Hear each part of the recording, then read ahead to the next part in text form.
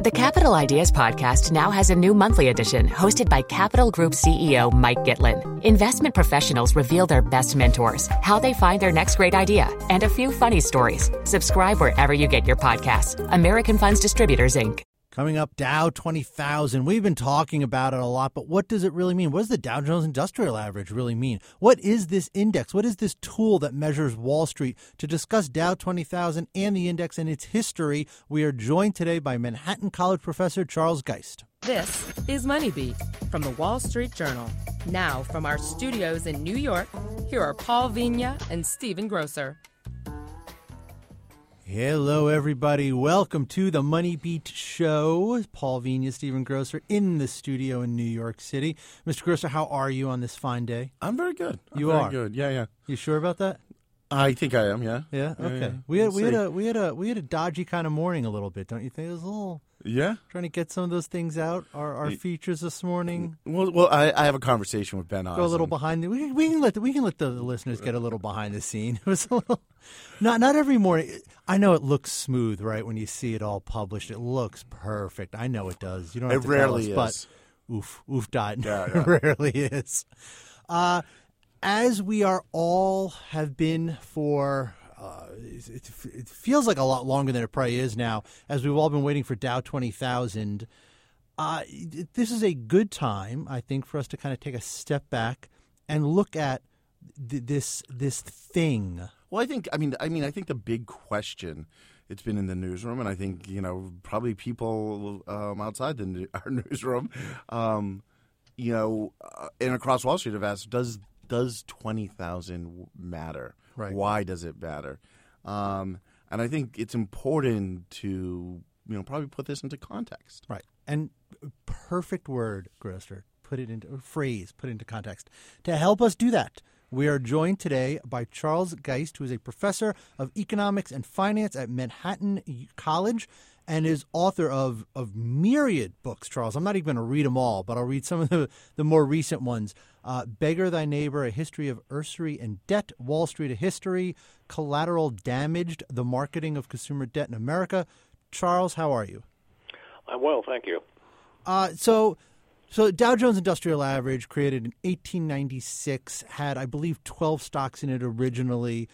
They were literally industrials. I mean, you look at the components today, and it's blue chips, but not just industrial. Back then, it was just industrials. 130-year history, has changed a lot, has really been the tracker of Wall Street.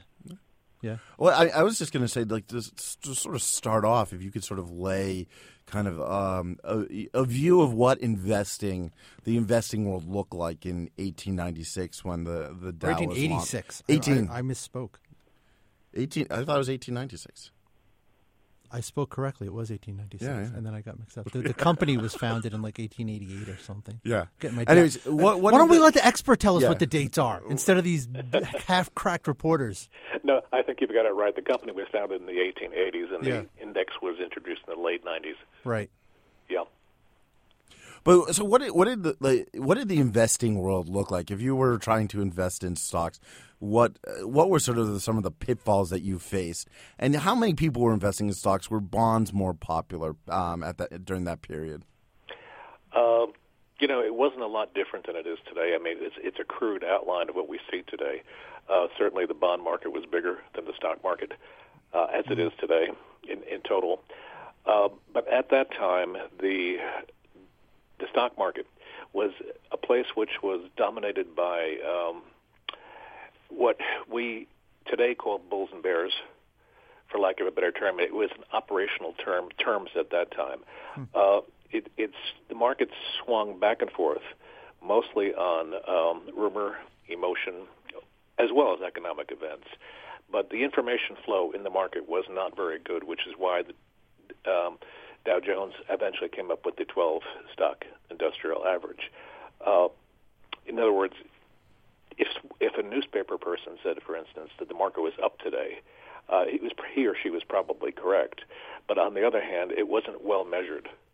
Right. So it needed something, and of course the bellwether stocks, the big ones at that time, to give at least some semblance of order to the marketplace, sort of dispel rumors and quiet emotions a bit, so there was at least something statistical to refer to simply than the ticker tape. Yeah, and which was a sequence of numbers which could baffle anybody. Right, and it's interesting because on the one hand, yes, the index is strictly speaking, it can be used as an informational tool, right? But I think part of it, what was part of it, sort of marketing of Wall Street and almost like a PR function to kind of paint the street in a different light. Yes, it was, because at that time in the 1890s, especially after some of the financial and economic crises earlier in that decade, Wall Street and big business were not exactly in favor. This was becoming the period of antitrust sentiment, of anti-big business sentiment. Mm-hmm. So this helped a lot to at least bring a little order to a market which needed a good public relations shot in the arm. Yeah. Well, Orton, the one thing that I do know about 1896 is wasn't that the McKinley, William Jennings Bryan presidential year where he did the famous Cross of Gold speech? Yep. Yeah. It was indeed, and it's not unlike what we've been hearing today. No, the context a little different, but there are great similarities, at least in general. What was the sort of reaction to the Dow when it was sort of launched? How important was it right off the bat? Actually, it was a fairly sleepy affair. The stock market was a pretty cozy place at the time. Traders, the ordinary floor trader and specialists, pretty much had things their own way, unless something intervened from the outside. So as a result, they weren't particularly happy to hear about the new index either. It took a bit of time. I mean, Wall Street and the New York Stock Exchange were always a little bit slow to react to what we consider positive news. Looking back at it, at the time, it was probably an intrusion into their business, but they came around. When did it start gaining sort of? Because one of the things we always talk about it being important today is that in the mindset of the general public, that's how Wall Street did that day. They hear the Dow. When did it start taking on that importance in the general public's mindset? It took about 10 years. There was a panic in 1907. And probably more importantly for New York Stock Exchange, at least history, and the Dow's history, since they were essentially the same thing, was the closing of the stock exchange during World War I for a few months as the war broke out.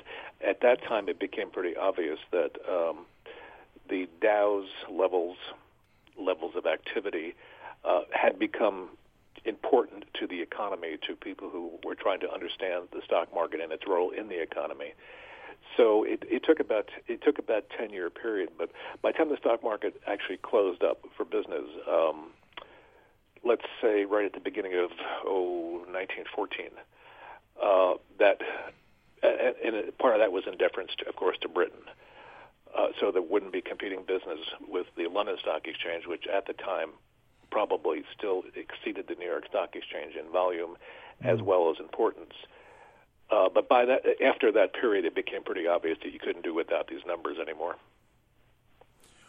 And I guess the next question is, what was you had the Great Depression, the crash. What impact did that have on the view of stock trading and also the Dow? Well, the Dow got clobbered so badly that I think it lost, just off the top, it lost about 90% of its value during the Great Depression after 1929. And that probably set off the worst chain reaction against Wall Street until at least the recent one. And I think that at that time, the Depression reaction was probably greater and more severe than the current one has been or was. But it also indicated when the index loses 90% of its value, the economy is actually in trouble. And where everybody knew it, and there was large unemployment, a lot of vagrancy, people begging for food, all the usual stuff which we've come to understand through popular literature. But reporting that now really underlined the nature of the problem, and in that particular case, it didn't help Wall Street's fortunes for the next 15, 20 years at all. Right. Let's take a break there. We'll come back on the other side of this message. More with Professor Charles Geisst of Manhattan College about the Dow Jones Industrial Average. Robert Half research indicates 9 out of 10 hiring managers are having difficulty hiring. Robert Half is here to help. Our recruiting professionals utilize our proprietary AI to connect businesses with highly skilled talent. At Robert Half, we know talent. Visit roberthalf.com today. Hi, this is Paul Gigot, host of the Potomac Watch podcast. Join me and my colleagues every week as we dissect all of the latest happenings in Washington. Check us out at wsj.com/podcasts and become a subscriber on iTunes, Stitcher, Spotify, and the Google Play Music app. WSJ Podcasts. Listen ambitiously. Now, back to the show. Welcome back to the Money Beat Show. We've got Dow 20,000 on the mind. Paul and Stephen here in the studio. And on the phone, Professor Charles Geisst of Manhattan College, who is a historian of Wall Street. So we're going to this. We're going to the source. We're going to the expert because we're just. It's weird because actually, our company doesn't own the Dow Jones Industrial Average anymore. I mean, when I first started working here, almost 20 years ago, we did. And it was ours, and now it's not really ours anymore. No, I mean, we still help pick the stocks that yes, the components right. and stuff like that. So we have involvement in it. Right. But, we're on the board. Right, but we no longer own it. We don't own it. It has been separated. I was just going to say, getting back to the sort of talk about the role of the Depression, it just reminded me, and this has, I think, been, mentioned, by many people over and over, but it just my conversations with my grandmother, because I remember when I was a kid, you'd see movies about business and stock trading like Wall Street and stuff like that, and and I would talk to her, and she did not trust the stock market at all, and it was simply because she had lived through the Depression, the Great Depression. Wow. She kept her money for the most part. She did keep her money, some of her investments, were in a lot of the big blue chips. I remember when she passed away in the late 90s, looking at what she invested, it was like AT&T, GE, and stuff like that. But for the most part, she kept it in CDs. Wow. And it sort of, she never got over the scare of the Depression. And was that a good investment for her? What? Did she leave you a lot of money? Did she do well with her CDs? She didn't leave me any. She left you nothing. She stiffed you. I was you were not the favorite grandson. No, it went to my parents and my uncles, okay. and I was too far down the tree. Yeah. Was there a question for the professor in that? No, I just was commenting, just talking about the scars of the Depression and how they affected, the view of stocks and also, the Dow, because it wasn't really, and correct me if I'm wrong, until the sort of 1950s and 1960s that really the sort of Dow, came storming back, not only on a point level, because I think it was 1954 that the Dow recovered all its losses from the Great Depression, but also in people's mindset of sort of stock trading. Is that sort of an accurate depiction? Yes, it is. It was a general prosperity after the war, and the prosperity, of course, put money in people's pockets, and that's where we got the idea originally of 2 cars in a driveway, and a chicken in every pot, if you will, using a little bit of older metaphor. Mm-hmm. But that was the time, and people had forgotten the stock market. I mean, I think most of our impressions of financial history, regardless of which side we sit, the interpretations are that people have very short memories. They weren't quite that short that time. You're right. I mean, from roughly about 1930 to about, let's say, 1954, 55, 56, somewhere in there, the stock market was anathema to most people. It was only when they got a few bucks in their pocket and then realized, of course, as most people do, that the rates at banks, which is where they were keeping their money, wasn't good enough, so they wanted to get a little bit wealthier, and they started to venture back to the stock market. But it wasn't a mass thing. In other words, you would never say that the volume on the New York Stock Exchange was going to be dominated 70 or 80% by small investors, because that just really wasn't the case. It was still an institutional market, but there were more small investors than there were before. When did I want to get into sort of the changes that were that started coming in the late 60s and early 70s with sort of the rise of the idea of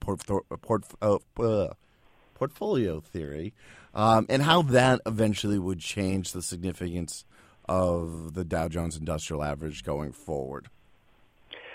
Well, portfolio theory, the idea basically of diversification of one's holdings, which had been around since the 20s, but it got more empirical, more mathematical in the 50s and 60s, was actually a very good selling point for Wall Street because it meant that people should be buying more and different kinds of stocks than simply, a handful.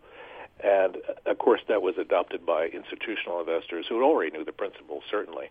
But when it became popular, it turned out to be a very good marketing tool. And probably the other indices, the Standard & Poor's indices, and what the over-the-counter indices, which we call today NASDAQ, they also became popular because people were looking at them, with the stuff in them, or invest in them because there was stuff in them that meant diversity. So in other words, it wasn't meant to really be a marketing tool, but it turned out to be one of the better ones Wall Street's ever seen. Because I think probably as long as you've worked here longer than I have, everyone always comments, because, we work, we own the Dow for a good portion of our careers here. And when we were writing about it, we always put the Dow first. The Dow was the important index for the Wall Street Journal. However, we really still do. Yeah, we still do. But we constantly heard no one follows the Dow. Right. Everyone follows the S&P 500 on Wall Street. Yeah, and when you would bring in a new employee to write about stocks, who'd come from another company and was used to focusing on the S&P 500, that you had to tell them no, like the Dow is so important. So when did that sort of switch really, where the S&P 500 became, at least on Wall Street, the real indices that people followed? It's an interesting question, and I'm not too sure you can pinpoint it exactly, but I can tell you that when I took my first job on Wall Street in the 1970s, there was more discussion of other Dow indices besides the industrials, the transportation stuff, and stuff like that, utility index. People would talk about them not quite in the same breath as the Dow Jones 30 industrials, but they would include them. It was after that this shift started to take place to the Standard & Poor's. So looking at that, I would say Standard & Poor's, although it had been around for a while, probably became popular in the 1980s, especially when the private pension plans became popular and the 401ks, the self-invested plans, became popular. It became a way to look at the broader market simply than have to say, well, what did the 30 industrials do? What did the transportations do? What did the utilities do? Run down that checklist. This was a convenient way of mentioning them all at the same time. The S&P 500, that is. I wanted to shift it a little bit to technology for a second, if we could, because I thought it was really interesting in the first segment when you mentioned that, Wall Street didn't really appreciate this new tool at first, the Dow Jones Industrial Average. And I was thinking about that, and I was thinking about also because when I was doing research on blockchain, I had come across some Wall Street history, and you mentioned the 60s and 70s, Grocer, when money was pouring in because after 20 years, the post-war period, people were finally wealthy enough to kind of start trusting Wall Street and the stock market. Money starts pouring in, and the way Wall Street operated then, and Charles, you might have some firsthand knowledge of this if you started there in the 70s. In the late 60s, early 70s, they had a crisis on their hands. Too much paperwork. They couldn't process all the paperwork, and it was really clogging up. It was really gumming up the works. It was a major crisis for them, and it took them years to come up with the technology. Companies went out of business. Yeah. There was consolidation. In fact, Sandy Weil, former, created Citigroup. Right. His first, big run in Wall Street was taking consolidation during that period because of so much paperwork. Yeah. And you look at today in the last 10 years, and you can see, look at the floor of the stock exchange any morning on CNBC. It's a ghost town now. How has technology affected what Wall Street does, and how does Wall Street, do they like it? Do they not like it? Like, how resistant are they to change? Well, originally that particular crisis was referred to as back room, or a little bit less sinister sounding, the back office crisis. Yeah.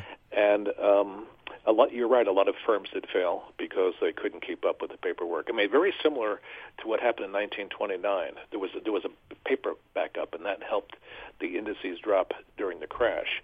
But this one was just much more of a back office crisis, and of course, it was also complicated by the fact that a lot of securities were sold that never existed. This was still when certificates were being passed around. I mean, right. Clearing involved certificates. So, of course, you found the usual mafioso were involved in that sort of thing, and all kinds of other things, which, of course, gave them a very bad name. Wall Street a bad name, the back offices.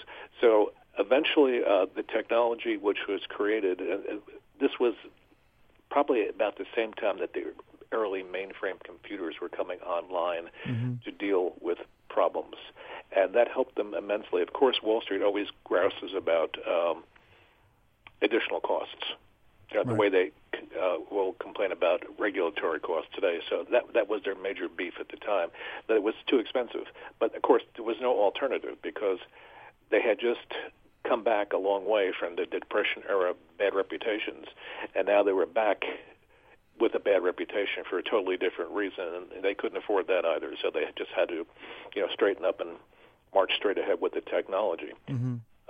The other interesting part about that is that was about the same time, for instance, that the government-sponsored enterprises, Fannie, and not Fannie at the time, Ginnie Mae, and Fannie later, and then Freddie Mac all got started, and they were paying interest to investors monthly. And that sort of thing is unheard of. And the only way you can actually monitor situations like that is if you had computers doing the job for you, right. Identifying investors, finding out who needs to be paid when. So the technology was a very big deal. When you look at Wall Street today, it has been changed significantly by technology, but I think also, and I think we've kind of mentioned public perceptions have shifted, and not even just public perceptions. I mean, there are fewer publicly listed companies today than there were 10 years ago, or the capital. I think the structure of the capital markets are changing. Ways to access capital are changing, and technology is driving a lot of that. And public perception, like talking about the Depression, people have not completely forgotten what happened in 2008. What do you think? What do you think how does Wall Street look today from those angles, Professor? Well, no, agreeing that certainly technology has changed the face of investing. But give you one example, comparing, let's say, the Depression period with the current period. Some of Roosevelt's advisors, Franklin Roosevelt's advisors, had written a book in the early 30s, mid-30s rather, about the changing face of the American corporation. And one of the things that they noted in the 30s was that the idea of owning shares was becoming passé even for the small investor. In other words, owning 100 shares in a company which was growing, creating new shares all the time and adding to its capital base was something which didn't have the same import that it had, for instance, in the 19th century. Now, if you fast forward to today, where if someone goes out to buy 100 shares of Microsoft or Cisco, he's got 100 shares of probably $6 billion or $5 billion outstanding. Right. So the idea of owning a company is, in theory, still there, but it's not going to get you a special parking space at the annual shareholders meeting. Yeah. By any means. And I think that about says it all. In other words, there's been a shift in capital from small or medium-sized Dow companies, if there's such a thing, somewhere, or S&P companies, to the larger ones. They dominate the capital raising process, and it's changed the face of investing. I don't think that investors anymore believe that they're actually a shareholder in anything. The old saying, I think that the idea of a long-term hold is something after 4 o'clock, probably is still true now, more true now than it was before. If you get a couple pennies, scalp it and get out of it, and wait for tomorrow. Yeah. What role does sort of like the passive investing and in the flow of money that we've seen, especially in the last 6 years since the crisis, into ETFs, play in that sort of ownership of stocks by your retail investor? Well, I think getting back to something you mentioned before, I think that's the victory of portfolio theory. Buying an ETF, a technology ETF, whatever it happens to be, pet food ETFs, for heaven's sakes, whatever they happen to be. The flow of information because of the technological advances is so fast that no investor, individual at least, probably believes that he can keep up with the information anymore. So, realizing that, buys the sector through a basket and puts his eggs in that basket. But again, how long he hangs on to it, again, I don't know. Those kinds of studies are few and far between and actually hard to come by. So in other words, if I were to buy a banking ETF or a finance ETF, how long would I hang on to it? Indeterminate. Yeah. But you can see the structural change, but you can't really see the turnover concept. What about the other question? Because there is one group of investors that still feels like it actually does own stocks, and that's sort of the activist investor. How much have they played a role in what I think we coined in a few weeks ago, our colleague Maureen Farrell, in the de-equitization? Companies being more reticent to go public, in the lack of the fewer public companies now on the exchange. That there's not capital raising might come with a cost, I guess. Yeah, I think that those sorts of investors, not to make light, but if the old traders' idea of a long-term hold is something after 4 o'clock, we're talking about a segment here who will hold until 4 o'clock a month from now. Yeah. I think that what people have started to realize, I think if you go back just to choose Enron as an example, and it doesn't actually fit your categorization, but it's just a shorthand way of making the point here. There was a company which was touted as a long-term hold by an awful lot of securities analysts who lost their reputations because of companies like that. Yeah. They defrauded people. They made up stories. They disguised losses and inflated their earnings. When something like that happens, I think it just takes the average investor and finally puts him in the background. That was one of the reasons, or forces him into the background. It's one of the reasons Sarbanes-Oxley was passed and was so was so hard on auditors in the Sarbanes-Oxley Act. But I think that probably changed the view of people. Now, when people start to leave, and that probably would include many money managers who become wary, then it leaves that market to the slice and dice guys. And that's fine. It's there. There's angel investors, there's vulture investors, there's restructuring guys. Everybody will take advantage of that. But that, again, will change the marketplace. It makes it look a bit more corporate than it used to before, in the sense that the market is being, wouldn't say manipulated. It's being affected by people who, let's say, 50 years before, also affected it, but to a much, much lesser extent. Just finally, and this is to sort of actually bring it back to the whole reason we're doing this is 20,000. Cliff, you remember? What do you feel like is the significance of that? How significant, I guess, is it? I think it's long overdue. I don't know if you remember 15 years ago, there were books being written about the Dow's going to 36,000. Yeah. Oh, yeah. Something like that. I think the only significance that it would have for me, having this long view that I do, is that probably the way the market looks at it is that if it hits that high, it's probably going to come off that high. That's been the case probably for the last 50 years. Every time the market has managed to hit an historic high, it has managed to also come off afterwards, correct itself, and then, in many cases, take off afterwards.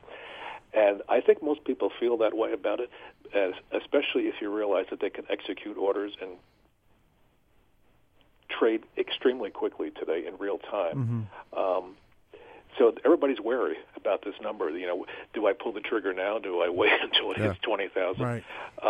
It reminds me of that trader, the oil trader, several years ago when oil first hit $100 a barrel, who wanted to be the first guy to trade oil at $100 a barrel, knowing full well it would back off afterwards. Yeah, right. But I guess he wanted to hang, something on his wall at home, saying he was the guy who did it. And I think the same situation is here. Do you think it will have it has the possibility of a short-term psychological impact with the mom and pop investors and sort of pull some of the money that that's been on the sidelines the last several years? I think it would do that after the smoke clears. Right. Initially, it's like what the Facebook offering. I mean, there's an awful lot of people who got their brains beat out with Facebook after its IPO, and then afterwards, of course, probably lamented the fact that they didn't hang on. I think that's just a natural reaction. You'll probably see it again here, in more general terms with the Dow itself as a magnet. Mm-hmm. All right. We have been speaking with Dr. Charles Geisst, who is professor of economics and finance at Manhattan College and author of a number of books on the street, on Wall Street, on the capital markets: Beggar Thy Neighbor, Wall Street, A History, Collateral Damaged, Undue Influence. Charles, it has been absolutely great. We really thank you very much for doing this today. This is a big help for us and our listeners. Well, it's my pleasure. Thank you. All right. Thanks, everyone. Hope you enjoyed it, and we will catch up with you very soon. WSJ Podcasts. Listen ambitiously.